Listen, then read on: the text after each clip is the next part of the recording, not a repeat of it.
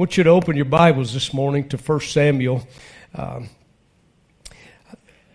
Before we turn, 1 Samuel 17, I'm sorry. And then if you'd like to, I'm going to do another scripture, 2 Samuel chapter 21. 1 Samuel 17, 2 Samuel 21. I received a card in the mail just to say thank you. Raising voices and hands in gratitude, I received a thank you from the Blevins family for the benevolence that you have given to this family. I adjure you as we have to keep them in prayer. As a matter of fact, Larry and Vanessa are in the service with us this morning, and I tell you, I don't know of anybody who's been through any more than they have the last 3 or 4 months, and I think it's right and it's imperative that we keep them in our prayers. Can you say amen? I noticed, how many of you noticed the prayer list that was up? We see it every day, do we not? I just thought I'd ask you a question today. How many are so glad you're not on that list? Aren't you glad you're not on that board? Will you just give the Lord a clap offering and say, thank you, my God, that I'm not on that board. Thank you, Lord. We're the ones who get to come in here and give our tithe and offering and support the work here and attend and enjoy the worship and hopefully the ministry. But other people are not nearly so privileged. I think we should recognize God in it all. And I'm so grateful for the blessings God has given us in that endeavor. Well, my staff took my podium away from me, and they tell me I have to use this. I get to use this table. So that's what I'm going to do. And if I take a notion, I can actually park it. So I don't know. You stay around long enough, everybody's going to become your boss. That I've learned. Some of you may not know I've had a pretty tough summer. I've had a couple of surgeries. And I think that anything that ails you ought to be over with in 3 or 4 days. Well, I found out differently, and that's okay. I will tell you this. I walk into a hospital today, especially if someone's had surgery, with an entirely different compassion about what they go through. And I don't think we should ever lose any opportunity to learn and thank God teaches. I know everybody keeps asking, Pastor, how are you? How are you? I tell you, it's been a long time for me, I think it's been long. But I want to just tell you, thank you for praying. And I tell you, the last 2 days, the Lord has helped me so much. And I feel like, ladies and gentlemen, that the devil's defeated and we're going to go on. Amen? Amen. Thank you. Thank you for your prayers. Thank you so much. In 1 Samuel, we're going to read about a young man that's been known probably more thoroughly than any other in the Old Testament for sure. If you've been around church all your life, you've heard of this young man all your life. And I want to be as practical as I can this morning and talk to us about something that I know that we need to keep in mind through the Word of God. 1 Samuel chapter 17, I'd like you to read with me at verse 48. So it was when the Philistines arose and came and drew near to meet David that David hurried and ran toward the army to meet the Philistine. You already know this is David running toward Goliath. Very familiar story. Verse 49. Then David put his hand in his bag and took out a stone, and he slung it and struck the Philistine in his forehead, so that the stone sank into his forehead, and he fell on his face to the earth. So David prevailed over the Philistine with a sling and a stone and struck the Philistine and killed him. But there was no sword in the hand of David. Therefore David ran and stood over the Philistine, took his sword, the Philistine's sword, and drew it out of its sheath and killed him, and cut off his head with it. And when the Philistines saw that their champion was dead, they fled. I want you to put that in a real mental picture today. As a matter of fact, I'd like for you to occupy the place of David. Whether you're male or female, you're a young person, and here's this 9 to 11 feet tall giant guy, and you are anointed to go against him. And the Lord gives you victory. But I know this sounds a little gross and a little tough, but can you just see yourself letting loose that sling, running up to his big, huge body on the ground, pulling, they say, some 30, 40-pound sword or spear and removing his head? We read through things and we get a picture, but listen, this wasn't an average day in this young man's life. And how many of you know that there's a few average days in our lives? But here's something that's so important. Let's go to 2 Samuel chapter 21. I'm going to read at verse 15. When the Philistines were at war, what's the next word? What is it? Have you ever had more than two problems? You ever had more than one? More than two? When the Philistines were at war again with Israel, David and his servants with him went down and fought against the Philistines, and David grew faint. David is much older now. Then Ishbi-Benob, that's what I want to name my next son.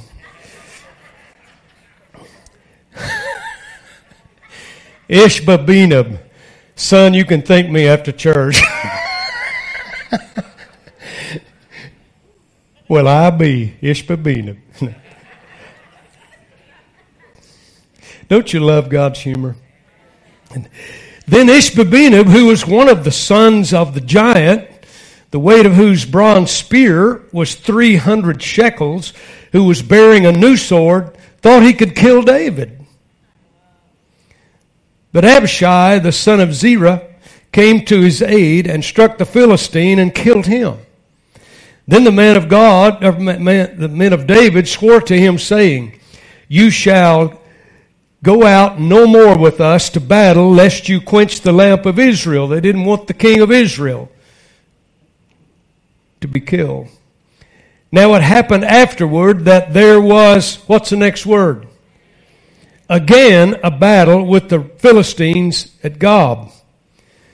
Then Sibbecai, the Hushite, killed Saph, who was one of the sons of the giants. How many are glad you're not reading this morning? And the very next word on 19 is what? Again, there was war at Gob with the Philistines, where Elhanan, the son of Jehoiarib, J-O, Joe for short. The Bethlehemite killed the brother of Goliath, the Gittite, the shaft of whose spear was like a weaver's beam. Verse 20, next two words. Yet again, there was war at Gath, where there was a man of great stature, who had 6 fingers on each hand, 6 toes on each foot. 24 in number, and he also was born the giant. So when he defiled Israel, Jonathan, the son of Shimei, David's brother, killed him. These 4 were born to the giant in Gath, and fell by the hand of David and by the hand of his servants. Lord, I thank you for your word. Open it to our hearts that we might gain wisdom and sustenance, God, with the help of our Lord. I pray it in Jesus' name. Let everybody say amen. I read probably one of the most familiar verses or portions of Scripture about an individual that we'll ever know in the Word. David and Goliath, known since I was a little boy. I'll tell you how far back I go. For some of you who have never seen this, when I was a little boy in Sunday school, we had made just a wooden box in the middle of the room. It was about a 2x6 or a 2x8, and it was filled about halfway or more with sand. And our Christian literature used to come in a punch-out card with a little tab on it, and my teacher would set David and Goliath up in the sand. Pretty visual. What? Anybody here, please raise your hand. Anybody here beside me ever go, how many of you remember that? You're not going to raise your hands just because I ask you to. How many remember putting stand-ups in sand? Well, you're as young as I am, or younger than me. Or seriously, you don't remember that? I must have been born in David's day. I just remember this is very vivid in my mind. Childhood, knowing about this miraculous work of God, this familiar story. Here it is. David was king. Saul was king. David was a shepherd boy. The Israelites and the Philistines were at war, as you can tell, many times. The two armies line up, square off face to face across a valley for the battle of which nation would serve the other. A Philistine warrior by the name of Goliath issued a challenge. He said something in this nature, I'll paraphrase it. We don't need an entire army to settle this dispute. I will represent the Philistines. You send a man that will be a representative. You choose him. And we too will fight. And whoever wins, the other will serve as slaves. Now that's awful big and bold of a guy that's somewhere around 9 to 11 feet tall against a shepherd lad. I want to tell you, sometimes what seems like a great big genuine threat of Satan is not near what it is in the spirit realm. But Goliath was a giant, and David, because of his size, that challenge of that big man challenged and actually demoralized the army of Israel. Goliath, between 9 and 11 feet, as I said. We study he wore a coat of armor that weighed some 200 pounds. He carried a spear that we know weighed at least 25 pounds. For 40 days, every day, that giant of a man walked to the low part of that valley, issued that challenge across the valley to Israel. He strutted back and forth with that challenge, and he even insulted Israel. For 40 days, King Saul, the leader of the Israeli army, he searched in vain among his troops for someone who had enough courage, can I say who had enough faith, or even tenacity, or perhaps reckless abandon, looking for someone who would face this giant to take him on. Can I just say from an observation, it is my opinion, you do not have to agree.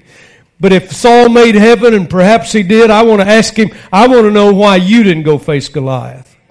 Here's the reason. If you go back before he became king, God had appointed him king, and there's a description full of adjectives that said he wanted Saul because he stood head and shoulders above all Israel. Saul was a big, tall man compared to the average Israeli man.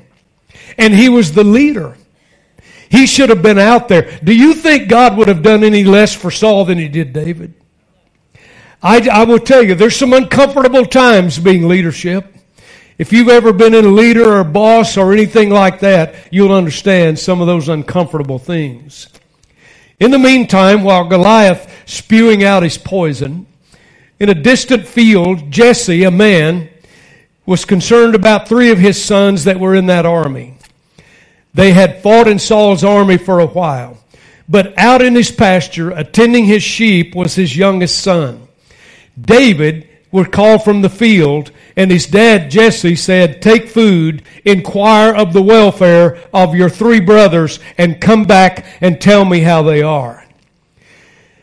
But when David, this young lad, arrived at that battle scene, the situation looked extremely bleak for Israel. And no one in that entire army, including Saul, knew what to do. I've had times in leadership when I didn't know what to do. How many of you parents know that if you parent someone from birth till they leave for college, you're going to have some times when you don't know what to do?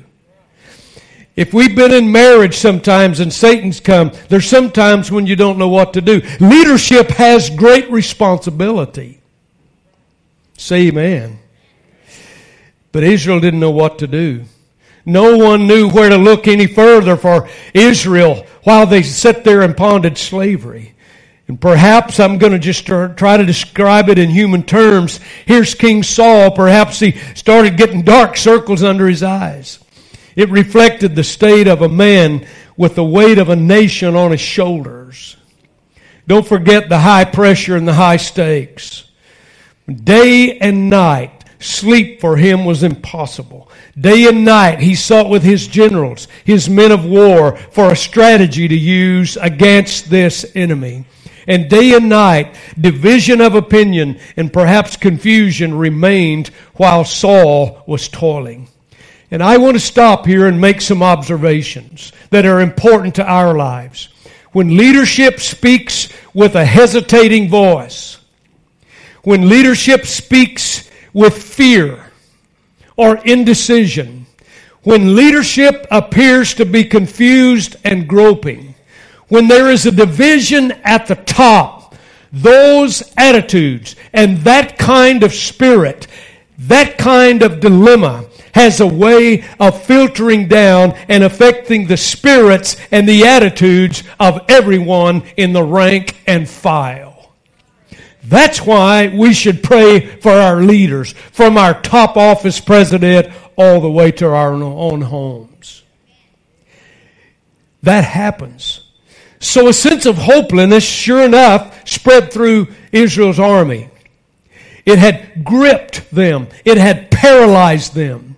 The minds, their spirits, their hearts, these soldiers appeared helpless.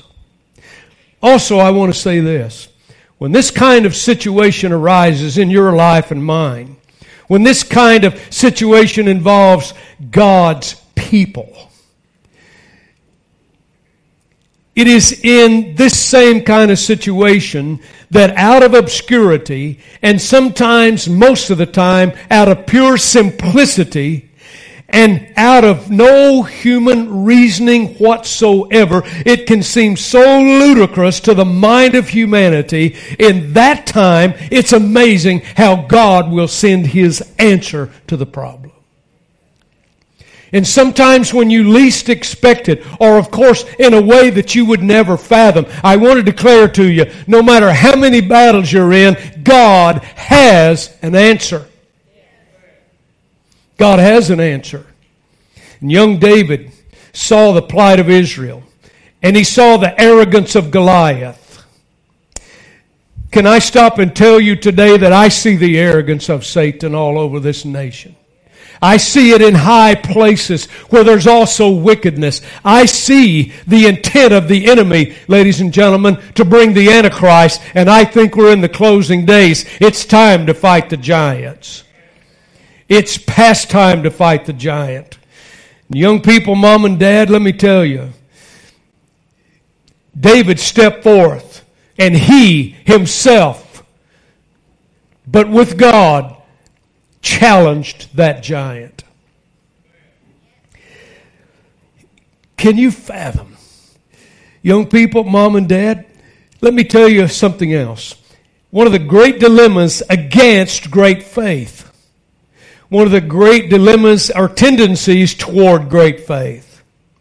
It is so very easy for the natural mind of man in this natural world to allow the enemy out of what we see and let that override and overrule everything that God is doing in the supernatural world. I've tried many, many times to tell you, God gives us two sets of eyes. One to see the natural world and the spirit so we can see the supernatural spirit world. What is seen can argue with what is yet to be seen. How many of you can say, Pastor, there's times when I didn't see what was going on, but thank God He was doing something? So don't look so much at what is seen, because what is yet to be seen is God's world. Young David saw the problem, and naturally, in the natural realm, watch this, he approached that guy to challenge him. And in the natural, the whole crowd, Saul tried to get him to wear his armor. I love this scene where Saul says, you got to put on my armor. Now you imagine, this is a lad, and this is the biggest man in Israel. Can you imagine putting Saul's armor on David, and they say, okay, go out, and he takes 3 steps before the armor moves? I don't know, I'm just using my imagination, but look how foolish that was. And I want to go, Saul, you were appointed not by men, but by God. Sir, if you're a Christian man, you're appointed to be a spiritual head over that household. Mom, if you're a spiritual woman, you have tremendous spiritual responsibilities toward your husband and your children and your home. Now shout me down. It's true. And the greater the position, the greater the responsibility. And here this young man was, made a challenge to that whole army. He was viewed with disbelief, and you read it, that war, even Saul, even his brothers, go home. They scorned him. Have you ever started to do something for God and your best friend or the close friend scorn you? Are you kidding? Actually, I had that problem within myself. When the Lord called me, I said, you got to be kidding. At least I learned I had good company even in Moses' day.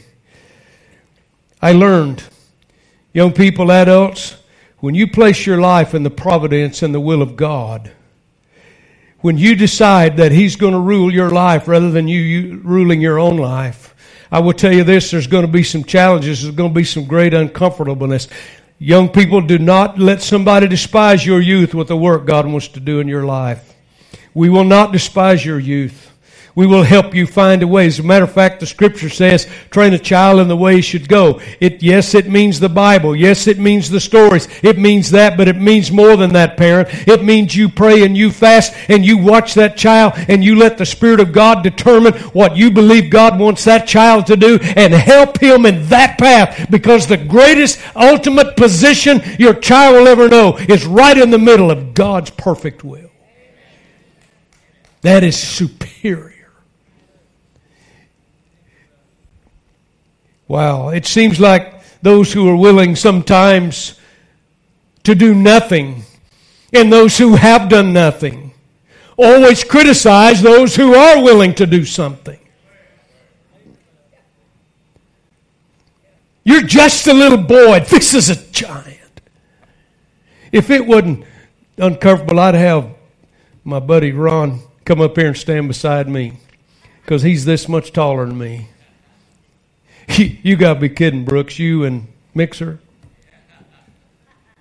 You're 6'4" or 5. I don't know what he weighs, but it's probably a heap more than me. I couldn't probably hit him off the line on football. I could hit him. I just may not move him. I mean, what size shoe you wear, Ron? Size 15? Takes a pair of mine to make one of his. I feel like a man.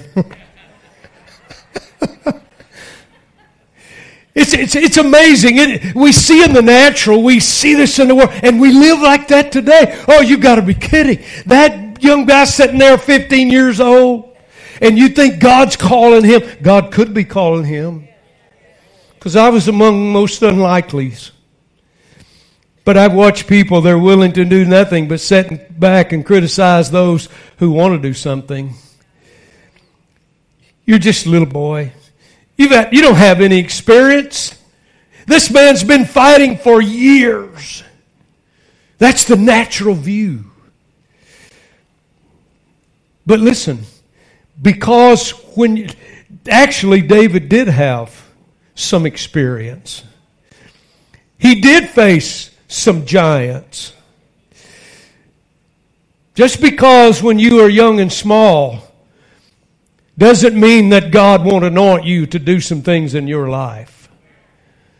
And when young and small, when David was young and small, a bear came to destroy his dad's sheep. And he destroyed that bear. A second giant came, a lion, and he destroyed that. Let me tell you, to David in that battlefield for the sheep of his dad, to that young man, a bear and a lion are giants. As a matter of fact, they're giants to fully grown people. Ask Ron Mixer at his size if he'd like to face a lion or a bear face to face. Don't you dare say you would.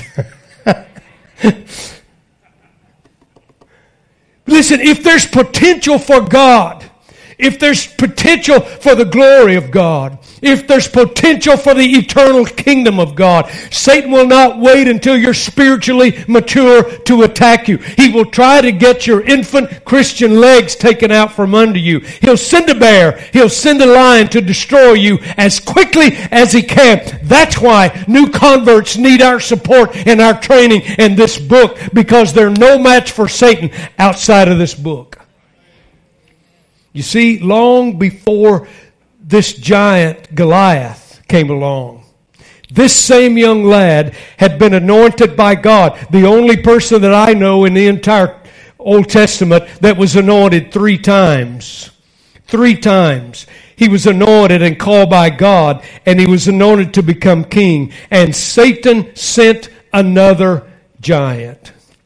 David said, listen to these words, it's important. David said, the same God that allowed me to defeat the bear, the same God that allowed me to defeat the lion that attacked my dad's sheep, that same God who is my rod and my staff, that same God who comforts me, that same God that even though I walk through the valley of shadow of death will be with me, that same God that prepares a meal right in front of my enemies, that same God that will follow me all the days of my life, that same God that has destined me to spend eternity in heaven, that same God will make this giant as the first 2 giants, and that's the attitude every Christian should have today. Amen. Thank the Lord. That same God. He destroyed the lion. He destroyed the bear. He will destroy this giant. And thank God we know the story. God came again and used David, and this giant fell. And thank God for it. Can you imagine what happened on that battlefield? We know it, reading Scripture. Israel ran behind David across the valley and took control of the Philistine army. And when they finished, there was a shout, there was a party, there was, ladies and gentlemen, it was glorious. It's always glorious when we defeat the enemy. We laugh, we cry, we shout, we dance, and rightly so we should. For the enemy needs to be put in his place. But I want to tell you something that'll probably not be news to most of us, perhaps to some. But I want to announce I've learned, ladies and gentlemen, giants just keep coming. They just keep coming. However, keep in mind, every battle is God's battle. Say that with me. Every battle is God's battle. Every giant is God's problem. Say that with me. Every giant is God's problem. God always has a plan. Say that with me. God always has a plan.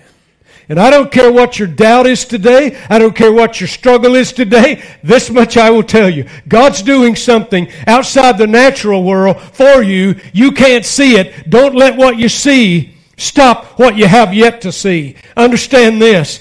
God's battle is your battle. Your battle is God's battle. The giant is God's problem, and God has a plan. Just sometimes trust and be still and watch God do something you haven't imagined. When David became king, he began to be a seasoned warrior. As a matter of fact, he was one of the greatest warriors Israel ever knew. Eventually stayed so long he became an old man. And through his lifetime, all he did was fight giant after giant.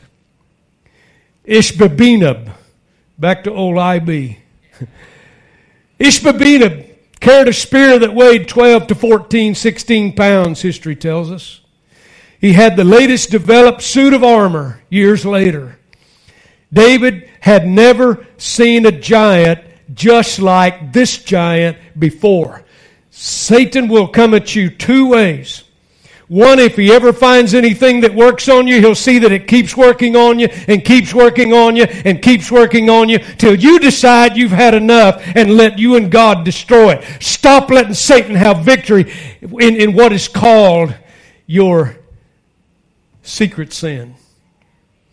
Look in Romans. My besetting sin. Go to God. God has a victory for it. That's one way. The other thing, He'll bring something totally new and totally unexpected, and you won't even have a clue sometime what it is. Verse 16, he thought, this giant, Babishanab, he decided he would destroy David. Isn't it amazing? Here's a giant all these years later, and David's still his size, and yet he's a giant, and he's going to kill David. But Abishai, one of David's troops, came to his rescue. Listen, sometimes you need to depend on other people in the family. That's why you and I need each other. That's why we don't need to be criticizing one another. We ought to be building one another up. Because I want to tell you something. You have no idea what's going on in the life of somebody sitting right beside you right now. You would be amazed to know what Satan's trying to do in somebody's life in this room this morning. Oh, well, Pastor, they may not have quite enough money to pay the bill. I want to tell you, sometimes financial problems can be the least of problems. I want to tell you where you can get in a place like something like this. No greater pain will you ever experience in your life. I will promise you this. No greater pain you'll ever experience in your life is when Satan's trying to destroy one of your children. And you can't climb up in that mind and flip that switch, and you can't make that happen. And are you kidding me? You've paid the hospital bills. You bought the bassinet. You bought the frilly dresses and the boots and jeans. You furnished all the lunch money. You put the candles on the cake every year. You bought them a car. You sent them to school. You supported them, and they're headed in everything except what you know they should do. And in all human ability, don't you wish you could get in that blood vein and climb up in that brain and flip a chemical switch and say, oh, cut their head into what God wants them to do?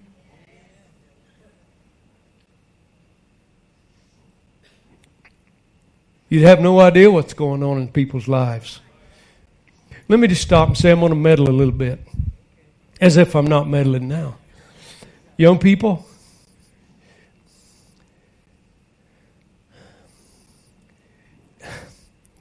it's amazing.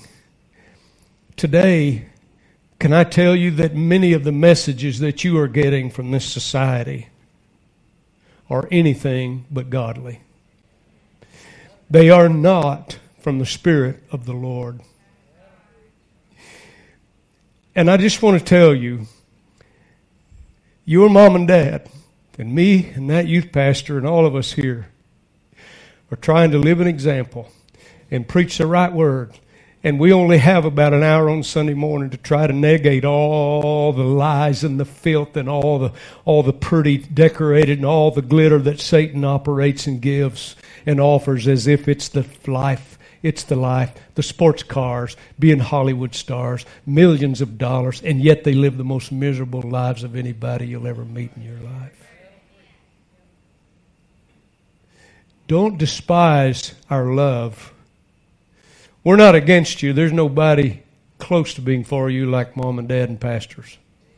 Amen. Amen. Nothing ever sown in the negative reaps a positive harvest. He'd never seen a giant like this before. Then Saph came, another giant. But giants just keep coming. Then came the brother of Goliath. And he was defeated, but giants just keep coming. Another giant came. 6 fingers on each hand, 6 toes on each foot. He was defeated. You see, it doesn't matter who you are. It doesn't matter how great you are. It doesn't matter how powerful you are. It doesn't matter how influential you are or how impressive your last victory. No one goes through life with only one giant to face. And some of the reason you go through some of the things you do as a teenager so you can build some faith in God. And parents and pastors teach you as young married and struggling. All these chapters in life, we try to hold you steady. We do everything we can to get you to see what is genuine truth without having to face it in a damaging way. Mom and Dad say amen. Trying to protect you. Christian believer, your Philistine adversary is roaming to and fro like a wounded lion seeking whom he may devour. That's what the Scripture says. As long as we have potential for the kingdom, as long as we've dedicated our life to God's glory rather than our own, giants will appear. There are giants of obstacles. There are giants of trials. There are giants of major multitudinous emotions. There are giants of stumbling blocks. There are giants of setbacks. There are giants of discouragements. So that's my entire introduction. You ready for the message? Here it is. I thought if I said that, you'd pay attention. 2019.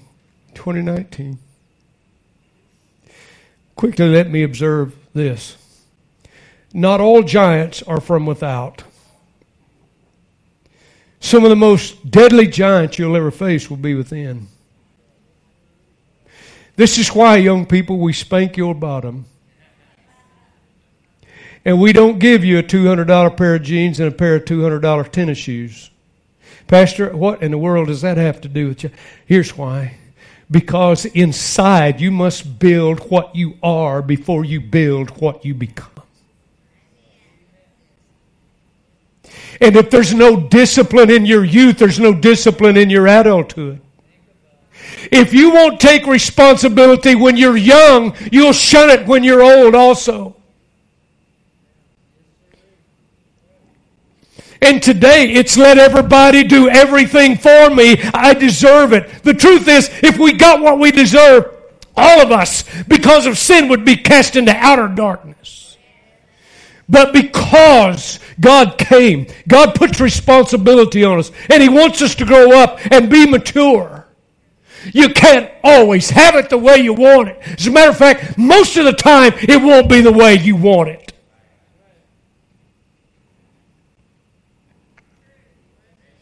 And we know that, we realize that, but we don't ever want it to come to ever making us uncomfortable or putting us to any trouble.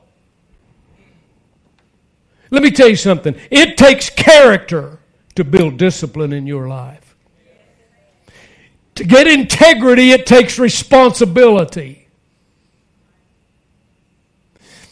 I told him I'd be brief today. I don't even know what time it is. Oh, well, it's not 2 o'clock yet. When I was a boy, we lived about 15 miles out in the country and had cattle, and I had to be responsible. I thought I would, I know this sounds silly, but I thought I would never learn to milk a cow. I tried and tried and tried. When I was about the first grade, my granddad and dad finally taught me how to milk a cow. And I just want to tell you something. Be careful what you think you want to do, because you may do it for the next 12, 15 years. Sometimes we had 1 cow, sometimes we had 2, sometimes we had 3. It was my job from first grade on, every morning get up and go milk 1, 2, or 3 cows, feed the calves, separate them, then go get ready for school. Every day after school, night and day, I had to go get the cows up, put the calves up, milk them, separate them, and if you think that's fun, after a while you can think again. And those of you who have been down that path, I don't know if you know what kookaburras and a cow's tail can do, but I do. And a calf can hit mom and make her step on your foot. How many of you know what kickers are? You can put kickers on a cow so they don't kick you. We had a corral. We did all that. I had to be responsible. We had a big head rack that we would catch our cattle in. And we had chains that cross ties for post, had double cross ties, 2 on each side, with chains around this gate, this head gate. And one night, it was dark, about 8 o'clock, we had to catch a great big bull and vaccinate him, and that thing hit the end of that rack, and it fell to the ground. It was one of the old type that had a arm over it, and my dad, get him in here. I ran him in, and you have to catch his head. My dad went to pull it down. That bull hit that so hard, it hit my dad in the head and flipped him, and the bull ran. And my dad said, what in the world? Now, my dad was closer to mixer size. It was dark, about 8:30, 9 o'clock. And he went to look at that rack, and me and the pastor's son in town, we had gone a week or two before that and took all the chains off. We looped them together, went about 500 yards to the creek, got up in a tree with about 100 used nails and nailed it so we could have a swing across the creek. You know, you'd think my dad would appreciate the ingenuity. Wouldn't you? Wouldn't you just think, my son, what a good imagination.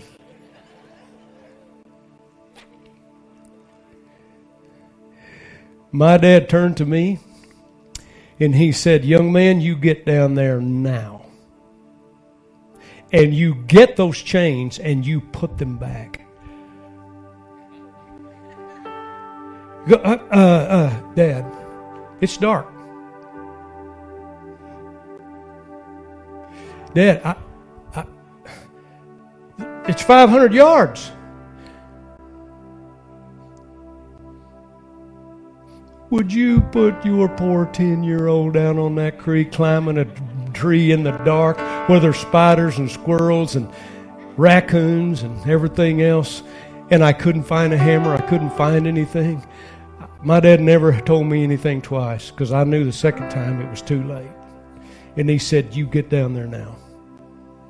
And I want you to know I took off across that terrace and ran about 500 yards, looking around, found that tree because we had nailed steps on the side of the tree. I made my way up there. I didn't have a hammer. I didn't have anything. There was a big ring on it like that, and I'd put about 40, 50 nails all the way around it. I started jerking it and jerking, pull it, and do everything I could. I finally got that chain off. I got on the ground, ran all the way back, and he said, let's go to the house. Wouldn't you think we'd have put them on? Why'd I have to do that? Here's why. Listen to this. If a mistake you make doesn't cost you more than it pays, you'll do it again.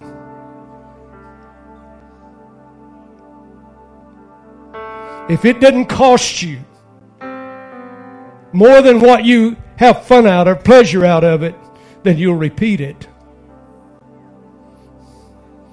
And maybe know it's quiet in here. Some of the greatest giants you'll face are from within.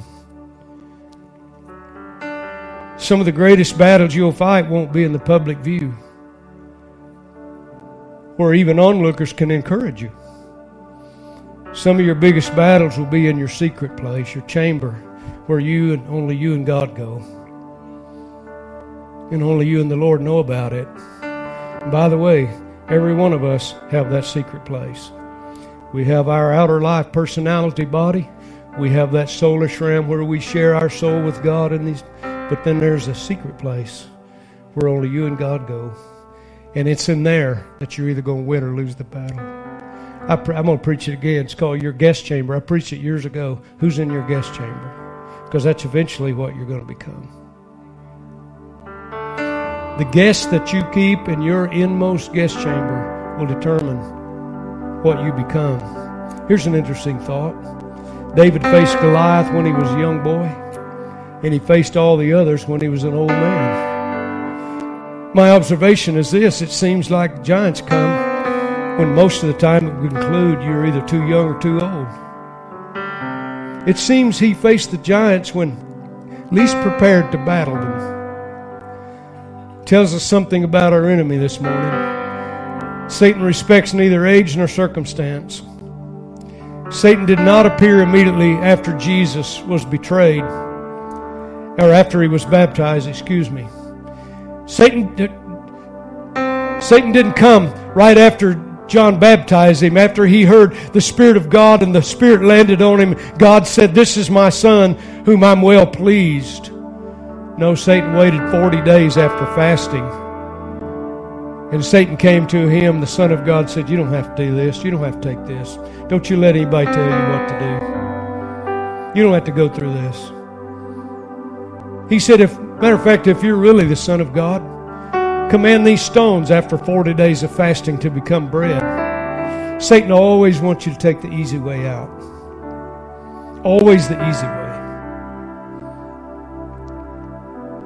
after fasting.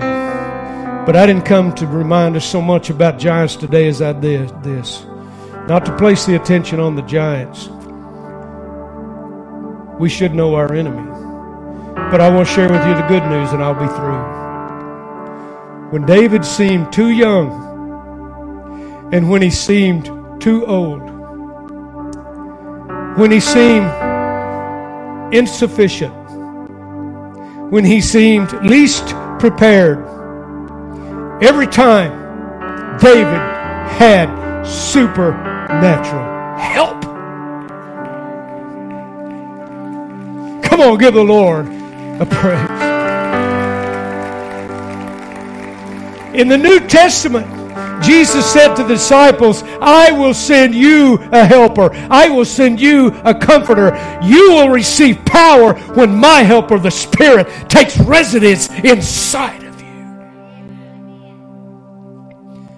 Ladies and gentlemen, young people, the day will never arrive that our God will not provide abounding grace and supernatural power that absolutely defeats every giant designed for your ruin. I want to announce to you today, ladies and gentlemen, mom and dad, young people, we have supernatural help.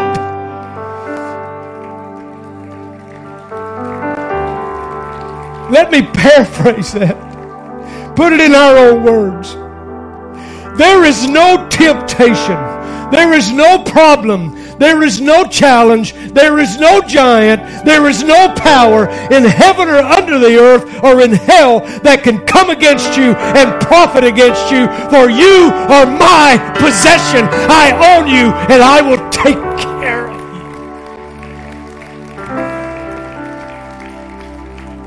you. Nothing takes me by surprise. I'm at the right hand of the Father. I have paid all the prices. I have made all the provision. You are sufficient to all things in Christ Jesus. I've made provision. I've given you promises. I've given you divine assistance. And no giant rivals the Creator, Yahweh, Jehovah God.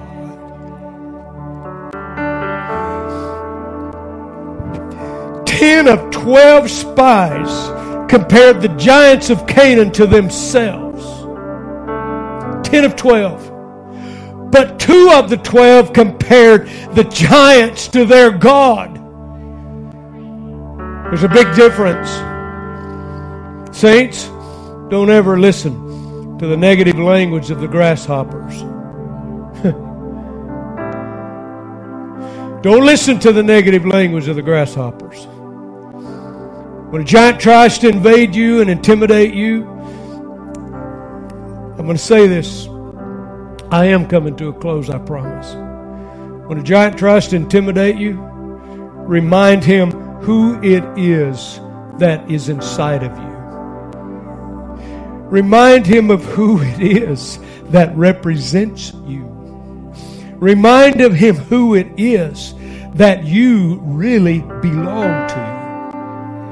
Remind him who it is that has taken up residence inside of you.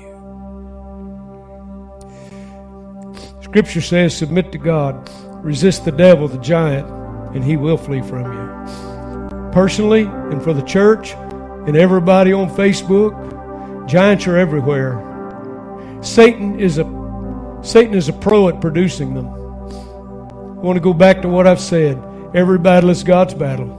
Every giant is God's problem. God always has a plan. I was thinking this morning, Christ's birth, His ministry, His death, His resurrection, His sitting at the right hand of the Father praying for us. All that was Satan's undoing.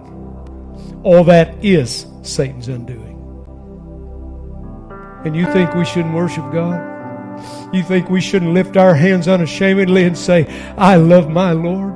I love my eternal Savior. I have some news for you. There's only going to be 30 minutes of silence in heaven. And after that, all praise is going to break loose. I was thinking, I'm not only speaking to this congregation, to many on Facebook. So I want to say, sometimes you are God's plan. Sometimes you and everybody on Facebook, sometimes you're God's plan. And God has a plan. And the more you do and the more responsibility, the more He'll come. But this much I know. He will teach you His ways. He will pick you up. He will dust you off. He will put a spirit in you that Satan cannot defy. And He will say, son and daughter, let's finish this journey. I've had multiple hundreds, let me say thousands of excuses to walk away from the pulpit out of pure inadequacy and out of absolute inferiority, thinking I could never be a pastor and I could never be a preacher. I want to tell you something. God will do things in you you never imagined, but you got to face the giant. Let's go back to that valley. We're there. We pull that stone. And today, if you're facing a giant of any kind, pull that stone, take that sling, and this much I know, God will direct that stone, and God will destroy that giant.